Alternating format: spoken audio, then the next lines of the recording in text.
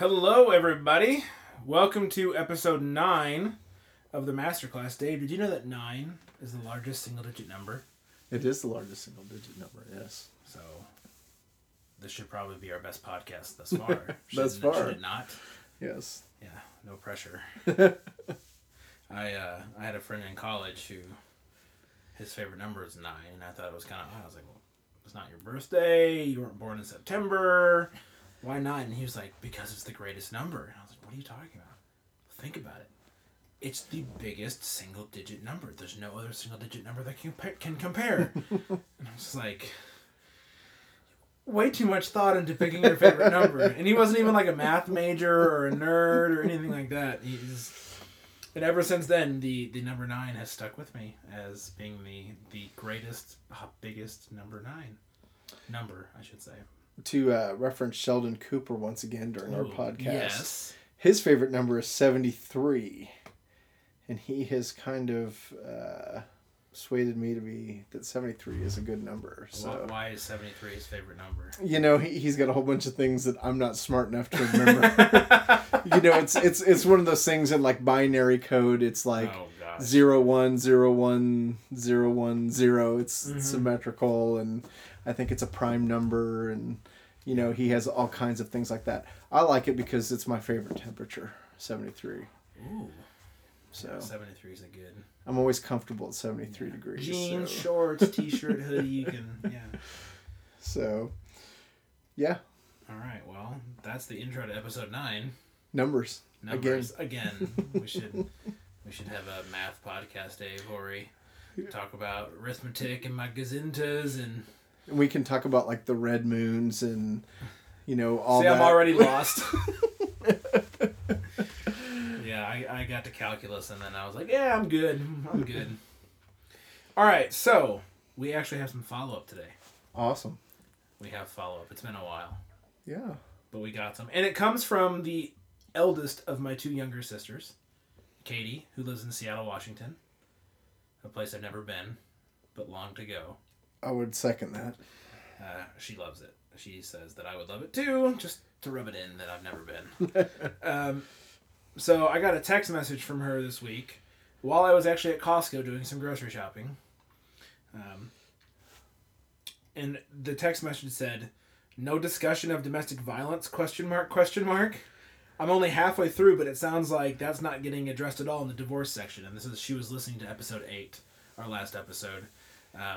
Which is great that my sister listens. I'm super happy that she listens. And I read that text message, and I literally stopped in the middle of the aisleway in Costco, just like, never even crossed my mind to even talk about domestic violence in divorce. We talked about pretty much everything else. But I never, throughout the whole week of preparation, not during the conversation, not until I saw that text message, did I go, oh, that's a really big issue that we totally glossed over. And so I wanted to take the opportunity now to talk about that and what the Bible says about divorce and obviously the horrible situation that domestic violence is and how that fits in with what Jesus said here. So I know Dave has some thoughts on this, so I'll let you share first, and then I think I will respond.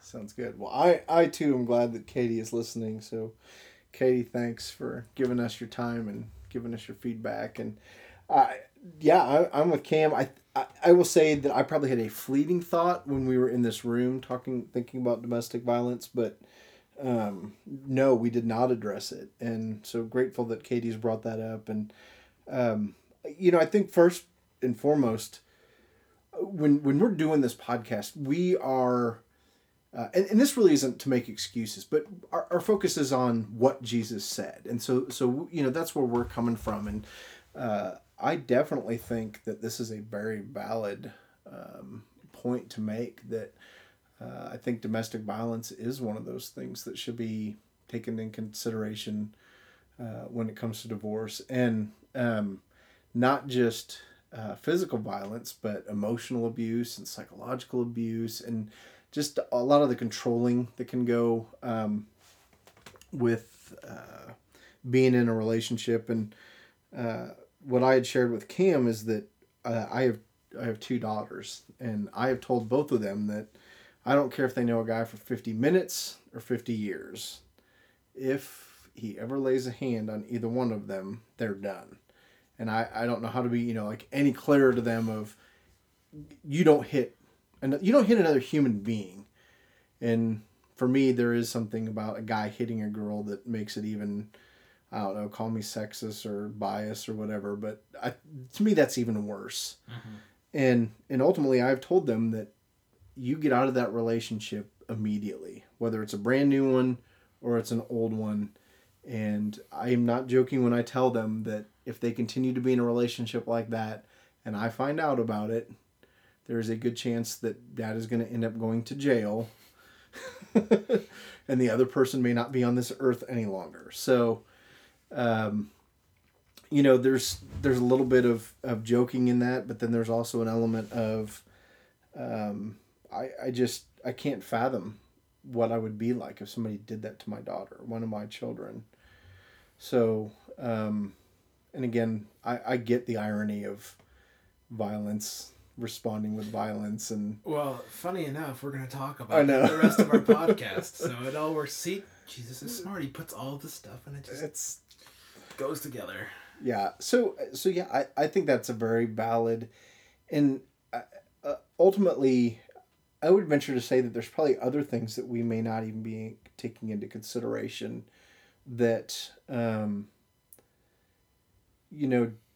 ultimately, as we've been in this series of looking at the Sermon on the Mount and talking about different things, it's sort of what is the heart of the matter? What is the intent behind this? And it's basically saying marriage should not be entered in lightly, and then divorce is the same. It's not just a here's my out sort of a thing. Mm-hmm. I'm no longer in love with you is not the acceptable answer. My feelings for you have changed. That's you work on that kind of stuff. But I would even venture to say there's probably some financial situations where that would allow for it. If somebody has you really have to take it. It's really between you and God as to how long you stay in a relationship. But I would say that there's probably some addiction issues. There's probably financial issues. There are things that, given enough time, might be a reason for divorce. But ultimately, it's the idea behind these are not to be taken lightly. And hopefully we conveyed that, but maybe not. Yeah, so I'm with you. I've been thinking a lot about this, and I don't have kids, and I don't have daughters, and I don't know anyone that's ever been in a physically abusive relationship. And I realized that puts me in unfortunately, a unique position. I feel like domestic violence is a much more common thing than my experience has. Yeah. Given me.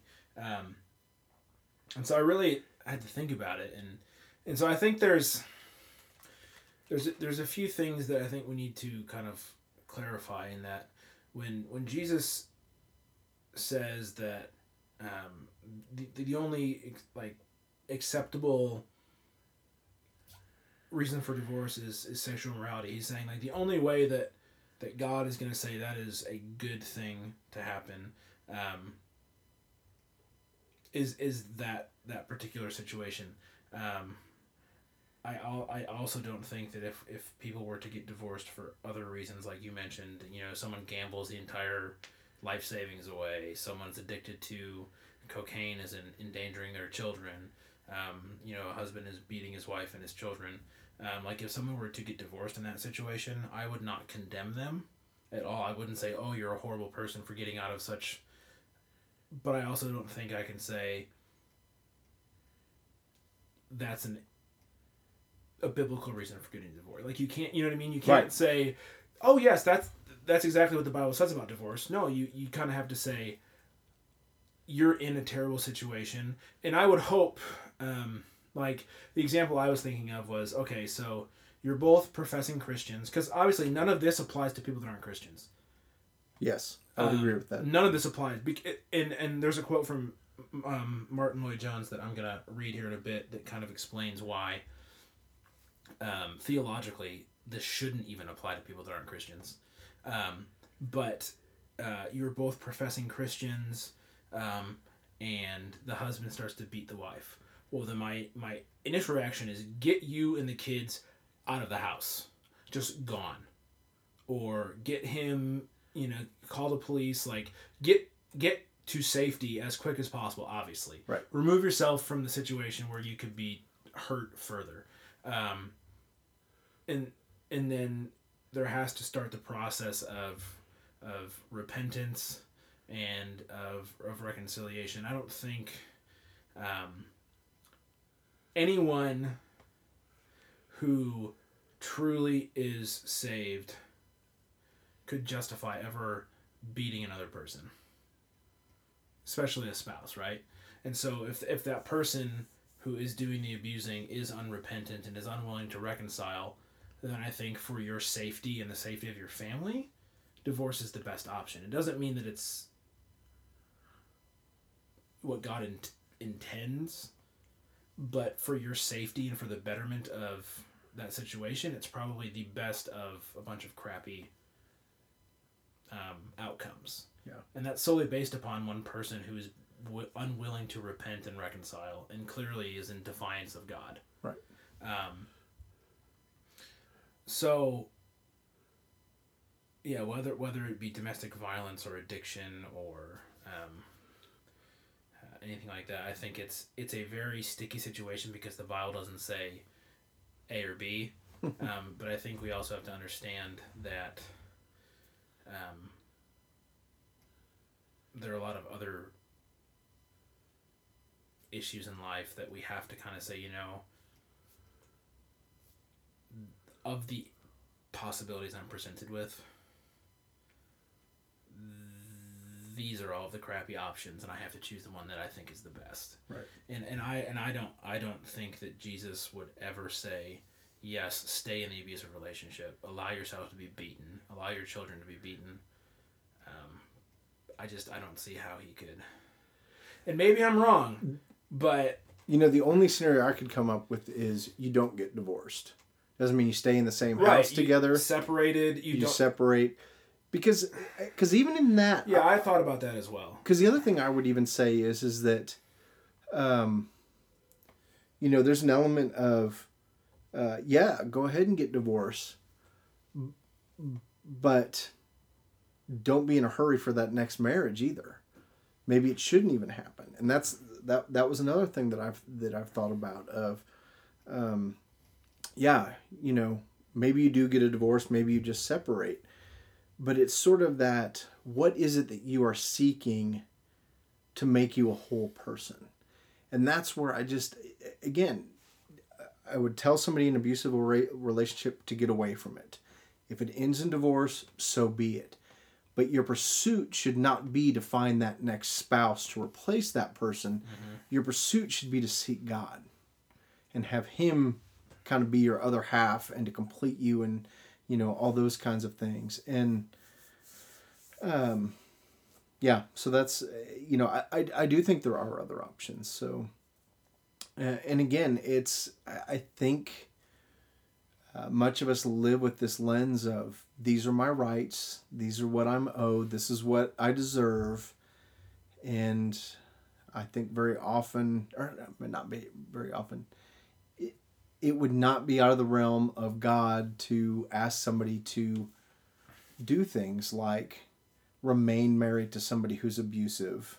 Maybe not in the same home, but you remain married and you spend the rest of your life praying for that person to change, to whatever, and that may never happen. Uh-huh. And it's just that sense of surrender to God versus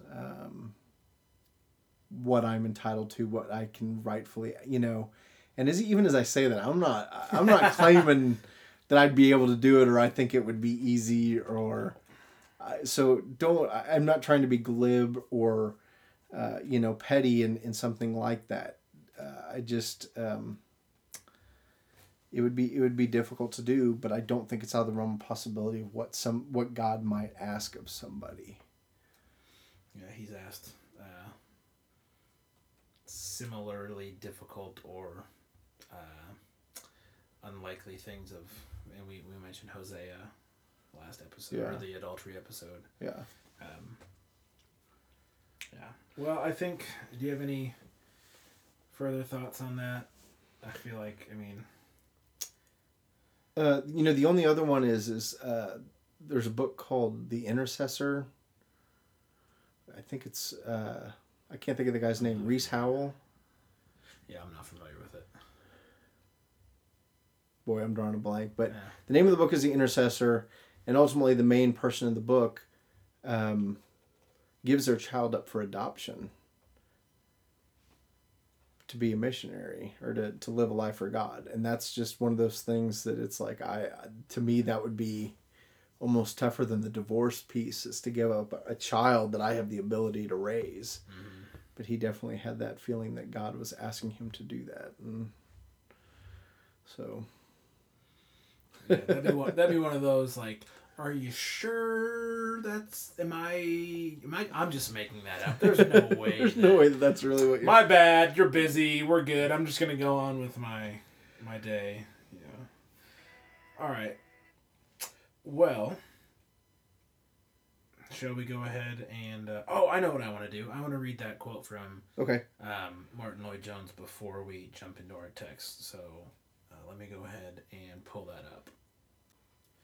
In his book called Studies in the Sermon on the Mount, D. Martin Lloyd-Jones says this about how the Sermon on the Mount only applies to those that are saved. It says, if we ask a man who has not been born again and who has not received the Holy Spirit to live the Christian life, we are really saying that a man can justify himself by works, and that is heresy. We are suggesting that a man, by his own efforts and by putting his mind to it, can save this life. That is an absolute contradiction of the whole of the New Testament. Our Lord established that once and forever in his interview with Nicodemus. Nicodemus was clearly on the point of asking, what have I to do in order that I may be like you? My dear friend, said our Lord to him in effect, do not think of it in terms of what you can do. You cannot do anything. You must be born again. Therefore, to ask for Christian conduct from an individual who is not born again, let alone a nation or a group of nations or a world of nations, is both impossible and wrong. When we're talking about, adultery and keeping your word and divorce and being salt and being light and the Beatitudes and all that stuff, we realize that the only way that we're able to even come close to doing those things is simply because of what Christ has done. That we are not able to do these things on our own to earn our salvation, to earn our way to heaven, to earn our spot before God. Those things are given to us by what Christ has done. And so, to apply what we're saying to people that are not Christians, I can imagine why it would seem like Christianity would suck. I've got to try this hard every single day to be this kind of person, only to fail. And then that's really not what it's about at all. No, not at all. The grace of God and the work of the Holy Spirit is that every day, yes, we do fail, but we do so knowing that God is working in us to grow us, to mature us, to make us more like Jesus. And certainly it takes work. Yep. But that work is not to prove a point. That work is not to earn a pat on the back or a attaboy. That work is to honor God for who he is and what he's done. And so I just think it's very easy in a performance-based society to become a performance-based pseudo-Christian. Yes.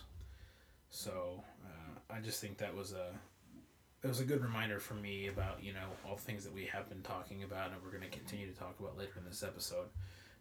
But I just wanted to throw that quote in there before we moved along. So before we do move along, I do want to let everybody know that if you did want to follow up with us about anything that we've said, you can do that on Twitter. It's at MasterclassFM or Facebook.com/MasterclassFM, or you can email us, guess where, masterclassfm@gmail.com. There's a theme there. Also, if you're related to me, you can just send me a text message like my sister did. But I'm not going to give everyone my phone number. That's silliness. So let us know what you think at any of those places. Also, if you want the show notes for this particular episode, you can go to masterclassfm.com/masterclass/9. That would be the digit, not the word. All right, Dave, would you share with us the text that we're going to be discussing?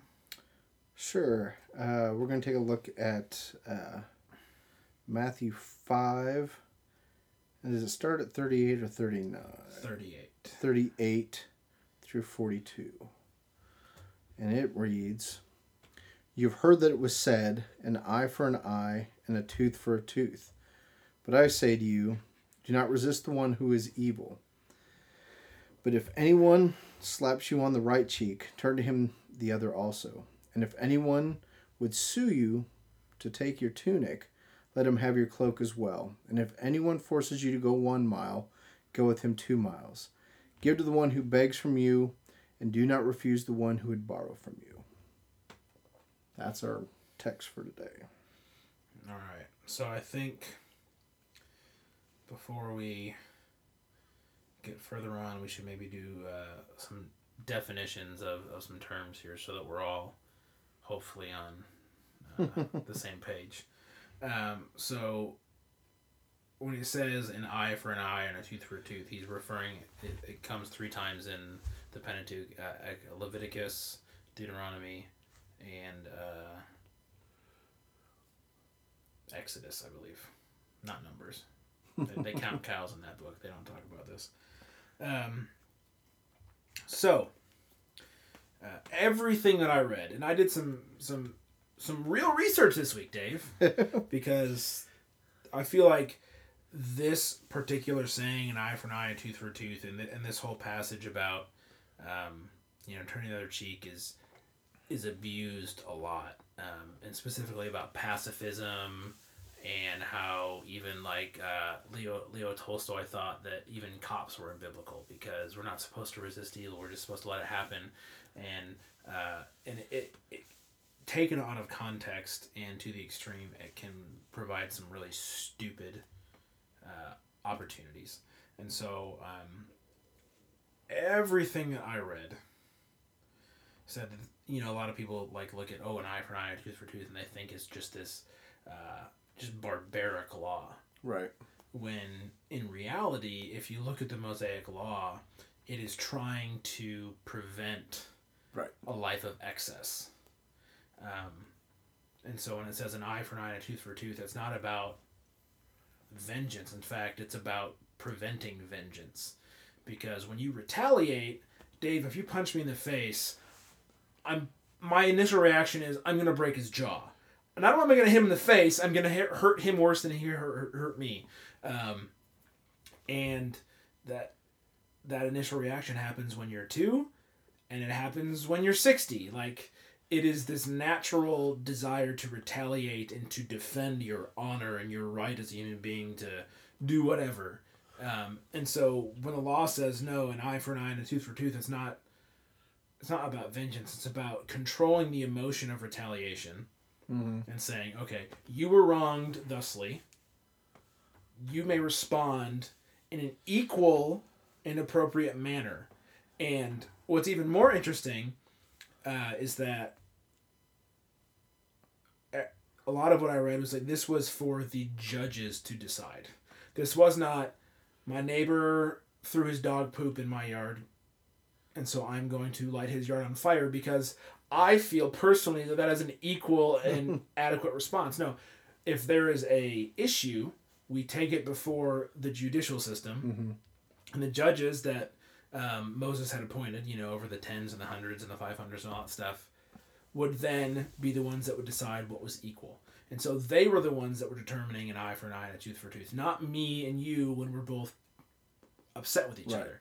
And so this whole movement for, an eye for an eye and a tooth for a tooth and do not resist evil, we're just going to be pacifists, it's not worth, it's taking it out of the context of what the Mosaic Law was, and that was the judicial system setting up an equal and appropriate payment for wrongdoing. And so I think we need to keep that in mind, that it's about limiting the excess of emotional response. And not that emotions are a bad thing, but when we are angry or upset or we feel threatened, we tend to overreact. And one of the authors I read, brought up the point, like, okay, it starts out with someone steals something. Well, then someone burns someone's house down. Well, then someone kills someone. Well, then someone kills someone. Then you've got a clan war, and then you've got a national war, and then you've got, World War I. These things escalate, and you read about, like the Romeo and Juliet, and like all of the classic tragedies of clan hatred, it all stems back from one incident. It's a tale as old as time, unfortunately. And it still happens today. Well, and like Cain and Abel, right? Yeah. Well, God liked this better. So how did he react? Not equal. He killed his brother. Right. That is retaliation in a nutshell, right there. Yeah.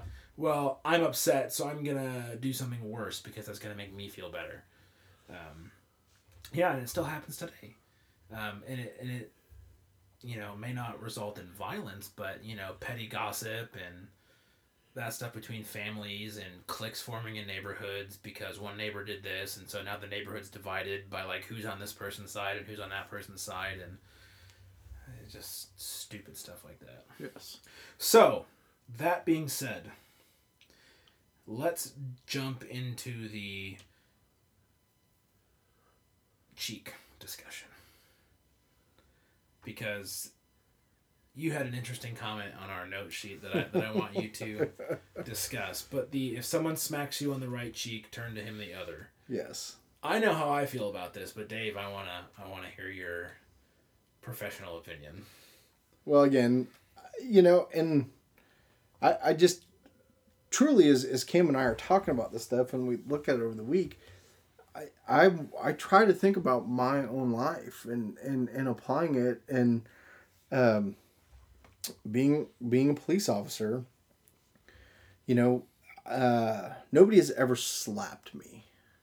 I've never been slapped.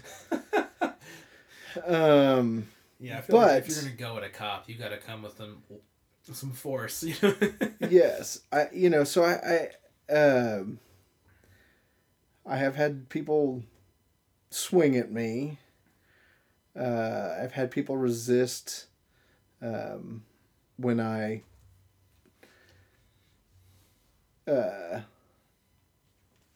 try to place them under arrest.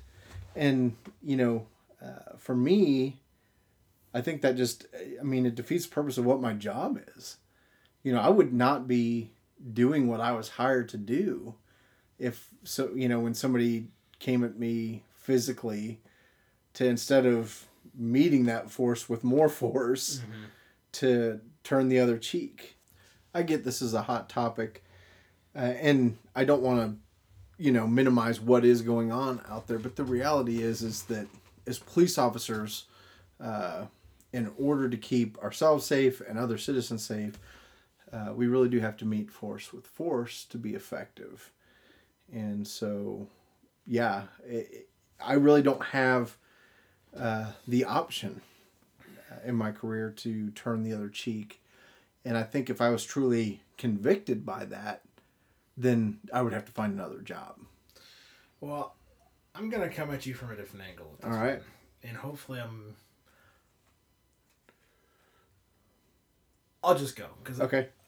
All right. So, again, what I was reading and what I think makes sense after reflecting on it for a while is that this whole turn the other cheek, give them your cloak if they give you a tunic, walk with them 2 miles instead of one. There's a lot of cultural, historical stuff buried in this that at first glance we're like, be a pushover? No thanks. And like you're saying, you can't be a pushover as a cop. You can't let some guy, some drunk college kid come at you and punch you in the face and say, oh, here, give me another shot before I arrest you. Like that, I don't think that's at all what this is saying.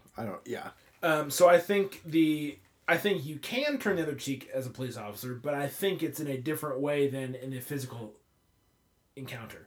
And so the example I've read a few times, and it may be reading a bit too much into it, but I don't really necessarily think that it is. Most people are right-handed. I've seen statistics anywhere from like 80 to 90% of the people on the planet are right-handed. Now, it says, if anyone slaps you on the right cheek, if I come at you with my right hand, where am I going to hit you on your face? Left. How's the only way I'm going to hit you on the right side of your cheek? Is with the left hand. Or if I backhand you. Which is an insult more than a... And even, like I read an article, even in Ireland today, someone will say, the back of my hand to you, which is pretty much saying, get out of my way. Like, you're a piece of crap. I don't even have the time for you. And so, and if you look at that with the person suing you for your tunic, which is like your clothes, and the cloak is what you wore to sleep at night, like your blanket kind of thing, which legally, I read that if they were to sue you for that, they could have it, but they would have to give it to you every night so that you wouldn't sleep and freeze to death. So literally, they could sue you for your cloak, but every night they'd have to drop by your house and give it to you so you could sleep at night. That's interesting. And so, and then also with the 1 mile, 2 mile things, the Roman government could at any point commandeer an individual and say, you need to carry this for a mile. The mile was the length that they could do it for. And then after the end of the mile, you could literally drop their stuff in the mud and walk away. And so what Jesus is... Theoretically, if what I've read is correct, and I believe it to be correct, because it makes sense with the whole context of this entire sermon of how we're supposed to live life differently, is that if someone is looking to insult you or better you in the public square, or is looking to abuse the power they have over you, then we are to forego our rights, forego our honor, and give them what they ask for, and then still be generous out of that. So I don't think that Jesus is saying, Dave, let some college punk beat you up on the job. Good. I don't think that at all. And if you read other parts of the scriptures, there's examples where Jesus and Paul both stand up for themselves and don't turn the other cheek because they're being abused. They're standing up for what is true and what is right, and they are protesting even.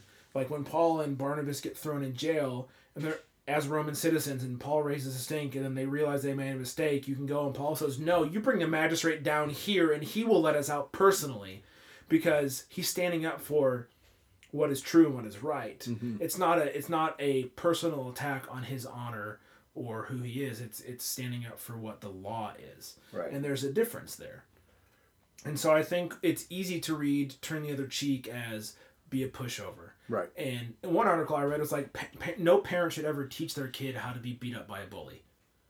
We should not use this as, well, if a kid pushes you around at school, then... Because there's a difference between being insulted and being shamed and being attacked. Right. Those are very different things. One is to try and make you feel less than, and the other is to physically harm you, right?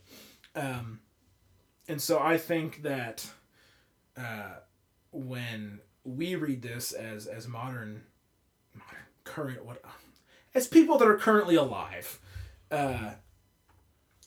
I've never been in a situation where I've ever seen anyone get smacked backhanded, like, don't talk to me, you're scum, you're my slave, or whatever. Right. Like, that doesn't seem to be a cultural thing in America. However, that has sort of been replaced with gossip and public humiliation and kind of emotional bullying and not physical bullying in the school and workplace. And so I think it applies much more so in those contexts than perhaps what you were saying. Sure. I think agree with Oh what? yeah. Okay. Oh no, I definitely would agree. So, to that point, I think that you do have the opportunity as a police officer to turn the cheek in that point where a citizen is being belligerent and saying things to you, and you can just say, still go about your job, but you don't have to retaliate. Yes. Eye for an eye, tooth for tooth. You can just, arrest without giving it back to them, if that makes sense. Because it completely makes sense. In fact, this is, we have 40 hours a year that we have to have as police officers, and I'm currently teaching our in-service that we do, and this is one of the topics that comes up, and I'll use the word jerk, but we use other words, just being candid with our audience. But, I can have a command presence is how we describe it. I can be in charge. I can control the situation without being a jerk. Mm-hmm. And that is kind of one of the things that we are trying to impart in our folks. And I even think it comes down to a lot of the stuff that is going on in our nation right now. A lot of cops don't know how to do that. They don't know how to have a command presence, how to be in charge without being a jerk. And so I think that's why there is some of the tension that there is. And well, it's easier to be a jerk. Yeah, it is easier to be a jerk. It is easier. It is. The couple things that, encourage officers to do is, one, sell the ticket. If when you give somebody a ticket, they thank you for that ticket, you've done your job. And you'd be surprised at how often you can actually get somebody to thank you for giving them a ticket if you approach it correctly. Well, I'm not even say correctly. If you approach it with the idea of my purpose here is not to make myself feel good. My purpose here is not to belittle this person. My objective here is not to be a jerk. Uh-huh. My purpose here is to keep the community safe by pointing out that this person violated a traffic infraction by speeding, running a red light, or whatever. Truly things that could hurt another person, given the if you play out what could possibly happen in these things and say, I am doing this because if we don't, then people get hurt, bad things happen, we have anarchy, cats and dogs move in together, the world comes undone. And ultimately, again, if you point that out to a person and you sell the ticket, they're going to say thank you to. I've been in an all-out fight with somebody, taken them to jail, and on the drive to jail, you would think that we were two strangers that had met at a bus stop, and we were we were learning to get to know each other. Mm-hmm. I mean, you can literally be in an all-out fight with somebody, and if you're respectful and you don't belittle them and you don't treat them like a jerk, then I'm thinking specifically of one December where I, had a situation with a guy and I'm taking him out to jail and I'm still huffing and puffing, but I know that I was fair. I did things above reproach, and you could just feel kind of this awkwardness, and the guy's like, "So, you got plans for Christmas?" Cop car confessional with Dave Hogue. And and it was one of those things where it's like, in my mind I'm going, I'm not telling you what I'm doing for Christmas, but I recognize the fact that this guy was sort of like going, okay, our issue is done. We're two human beings. Mm-hmm. I don't have to hold a grudge here, and kind of is like grasping for what he can think to ask about. So, that's funny. So yeah, and that's I just conflict is such an interesting thing. I hate conflict, but it is such a part of my life and such a part of my world, and it is a if you do conflict is not a negative. It's just kind of a given of our human existence. Mm-hmm. And if you don't let kind of what we're talking about here, if you don't let the your personal agenda, your feelings get hurt, this is what I'm owed. If you kind of die to self, well, definitely if you die to self and you say, I'm going to turn the other cheek, it is amazing the positive things that can come out of conflict, even if you take it to the extreme of I'm taking somebody's freedoms away to take them to jail. And it's been few and far between, but there have been opportunities to share Christ with people even after I've arrested them. And that's God's glory, completely Him, nothing to do with me at all. So, well, and your comment on dying to self, I think leads directly into what I was wanting to get to next. So, all kudos right. to you, Dave. Another quote from D. Martin Lloyd-Jones in his studies on the Sermon on the Mount book. He says, "Our Lord here is unveiling and exposing this horrible thing that controls the natural man, self. That terrible legacy that has come down from the fall of man, which makes man glorify himself and set himself up as a god. He protects this self all along and in every way, but he does it not only when he's attacked or when something is taken from him, he does it also in the matter of his possessions. If another wants to borrow from him, his instinctual response is, why should I part with my goods and impoverish myself? It is the self the whole time. Our Lord desires to produce in us a spirit that does not take offense easily at such things, being insulted, being shamed, being publicly humiliated, that does not seek immediate means of retaliation. He wants us to reach a state in which we are indifferent to self and self-esteem. And I think this is really what Christ is driving at in this section of turning the other cheek, of giving someone who's trying to extort you or wrongfully take from you more, of using the person who's abusing their power and going with in helping them out more, is this whole idea of, well, I have rights and those rights are being violated. And in one of the articles I read, and I'll try and find it, is it might even have been the Martin Lloyd-Jones book, is it's like when we become Christians, our rights go out the door. Like, rights is a very prideful thing if you think about it. It's my right to do this, and it leads quickly to entitlement. And if you look at the generation, my generation and younger, we're entitled to everything. We don't want to work hard. We want everything to be given to us. But as Christians, when we accept that free gift of salvation from Christ and we realize where we stand in the universe before God and everybody else, our rights and what we are entitled to no longer exist, because the problem where our rights actually matter no longer exists. We are no longer separated from God. We are no longer reliant upon ourselves to survive. Like, I mean, obviously we still have to work and we still have to eat and we still have to clothe ourselves. But if we believe what the Bible says, God provides those things, right? Yes. And so this whole idea of dying to self is really about, when Paul says in Corinthians that, in Christ we are all new creations. The old has gone, the new has come. The act of becoming part of God's family, of being adopted into that family, is dying to this old self that we knew, that was defensive, that was prideful, that had rights. And if you got in the way of my rights, well, screw you and your family, and we're going to have a clan war, and I'm going to defend myself, and I'm going to retaliate, and I'm going to do what I can to protect who I am and what is mine, because you can't have it, and it's mine.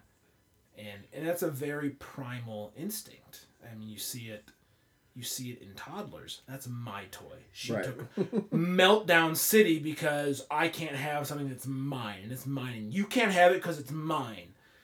And you see that instinct in young children. You see it in animals. You see it in adults, and it's this instinct of survival that when you become part of God's family, Christ just wants to remove. Right. Because you don't need it anymore. You don't earn your survival in Christ. There's no need to protect what's yours because God's already done that. And so we enter into God's family, and swinging our fists and we're trying to hoard what's ours when God's like, here, have more. Mm-hmm. You have more. I got plenty. Have more. Yeah. And we just don't know what to do with that because we're so used to having to defend and survive and protect and always be on the defensive. And so for me, this is kind of like, I'm still trying to wrap my brain around it. Like, Sure. Oh, yeah. And so when Christ, tells us to die to ourselves, to pick up our cross and follow him and to turn the other cheek and to go with the offender an extra mile and do all this stuff, it's so unnatural that I get when non-Christians read this stuff, like, you guys are insane. Why would I do that to somebody? Why would I help somebody out? Why would I, like the next part we're going to talk about next episode, why would I love my enemies? Yeah. Why? It doesn't make any sense apart from what Christ has done for us. It just doesn't. And so I think it's the issue I see is I'm a selfish person. I really am. I'm a nice guy. I'm personable, but I am selfish. My thoughts are consistently revolving around me. Yeah. And so I read stuff like this, and I'm like, oh, I do that stuff all the time. No, I don't. No, I don't either. I'm always looking out for number one. Yeah. In the moments where I'm not, it's purely because God's like, all right, I'm taking over. Like, you go take a time out. I've got this. Yeah. And so this week I've just been really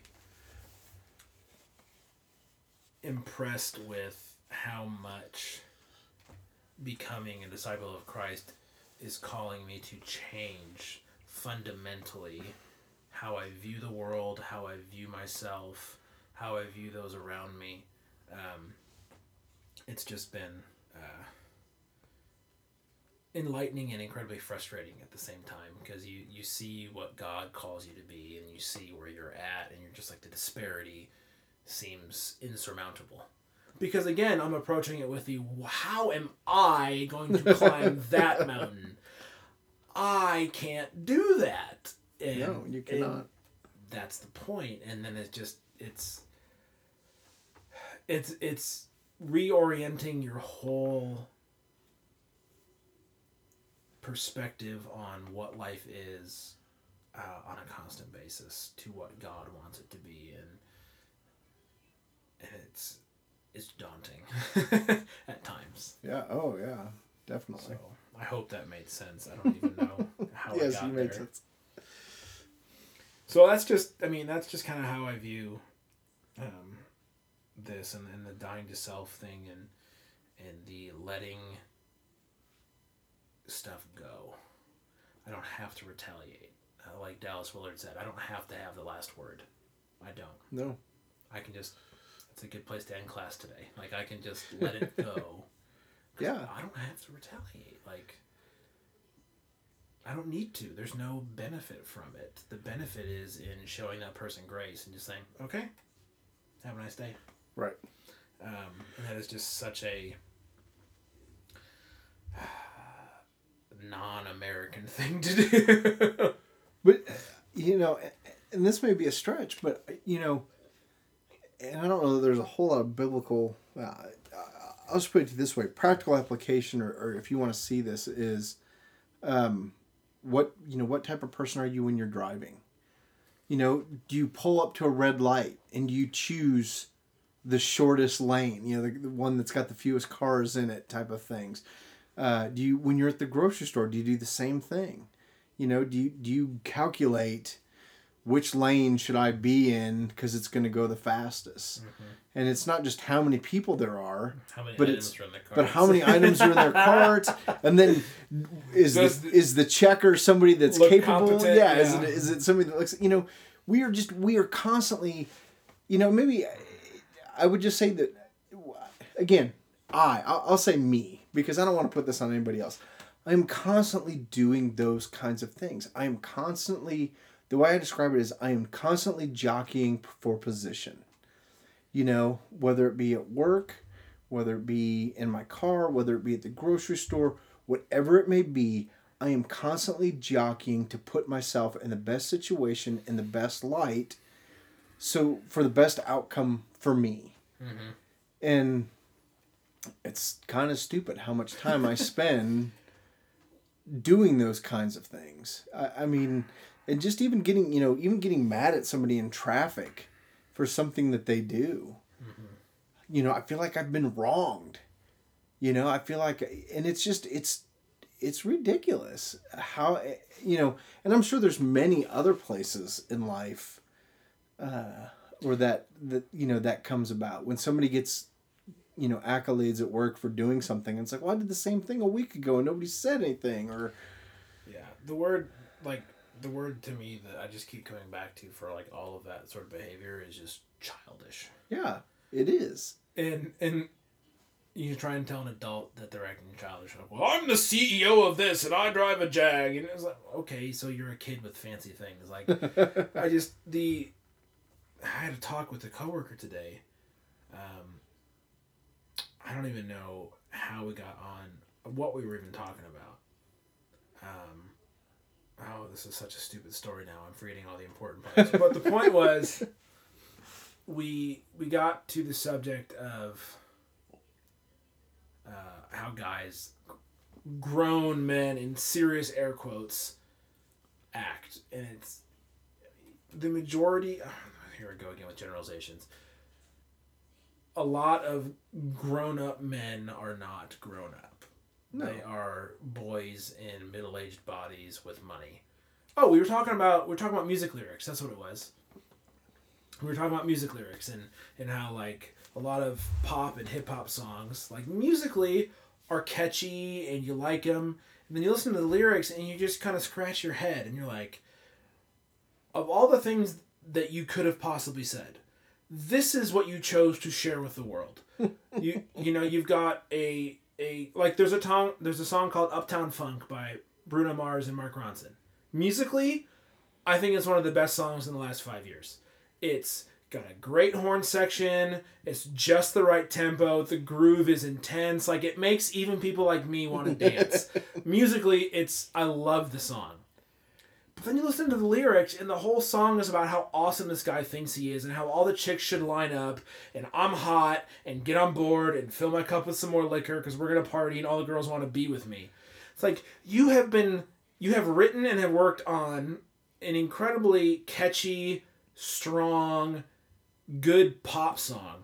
And that is the message that you chose. Why? Because you're a boy. You're a young kid in a grown-up's body. And you can sing really well, and you make good music. Like, I tend to think Bruno Mars is really good. Sure. Hate me all you want. I like his music. But I'm like, that is what you want to share with the world, is that you are a 15-year-old boy. That's what you want to share with the world. And so you listen to, like, some of the rap lyrics, and she was like, yeah, it's all about sex, weed, cars, and more sex. I was like, yeah, because they're all 15. And if you were going to write a song as a 15-year-old, that's what you're going to write about. Because your body's doing all crazy things, and, like, they're just older, and they write about the same stuff. And it's just childish, and the whole, oh, I've been wronged because someone cut me off on the freeway, it doesn't get more childish than that. Yeah. And so, I think, like, to bring this back to some sort of biblical topic that, when Christ is calling us to die to self and to do all of these things, it's really like, dude, grow up. Mm-hmm. But grow up, sure. Grow up correctly. Grow up in the way that God has intended us to grow up, which is to bring us out of our selfishness and our pride and our childish tendencies, and to grow up to be like Jesus. Yeah. And that is a trajectory that is insanely different from how the world tells us to grow up. Yes, absolutely. Right. Man, I got excited about that. I'm sorry. It just makes and I'm childish. I have childish tendencies. But yes. Anyhow, I think that's a good place to stop for tonight. That works. or this afternoon, or whatever time of day. Whenever you're listening. Yeah. So that's it for episode 9. Dave, we hit double digits next time. Wow, that's incredible. It's kind of weird. And I didn't really. No, I'm with you on that. It's like... But anyhow, that's the reality of it. Thanks for listening. Thank you so much. Thank you. This is honestly, me and Dave do this just because we like to do it, and we don't expect. We don't really have. I mean, we would love for the audience to grow, and we would love to meet new people and to do cool things. But our expectation for this is that our families are going to listen and tell us how smart we are, and that's it. But thank you so much for listening and for taking the time out of your day to listen to two guys ramble about a few things. Like I said earlier, if you want to get in contact with us, please do so. We'd love to hear from you. We'd love to share your thoughts on the show and interact with you in that way, and even have some offline conversations with you. So you can get us on Twitter at MasterclassFM, on Facebook at facebook.com/MasterclassFM, or you can email us at masterclassfm@gmail.com. Dave's on Twitter at 10-8HBO. That's TEN, the number 8, the letters HBO. And I am at Cam Brennan. If you want to get at us individually about something that we said on the episode, I think that's it, Dave. We're good. We'll be back next week at some point. And we may have a special guest. I don't know. Oh, really? I'm thinking about it. We'll see. I didn't tell Dave. He just found that out now for the first time. Anyhow, you know what? I'm all for guests, and if anybody out there listening thinks they'd make a good guest, let us know. Yes, we can Skype you in because of the internet. All right. Well, that's it. I think we're good. I hope you guys have a lovely rest of the day. Dave, say goodbye. Goodbye. God bless. Adios.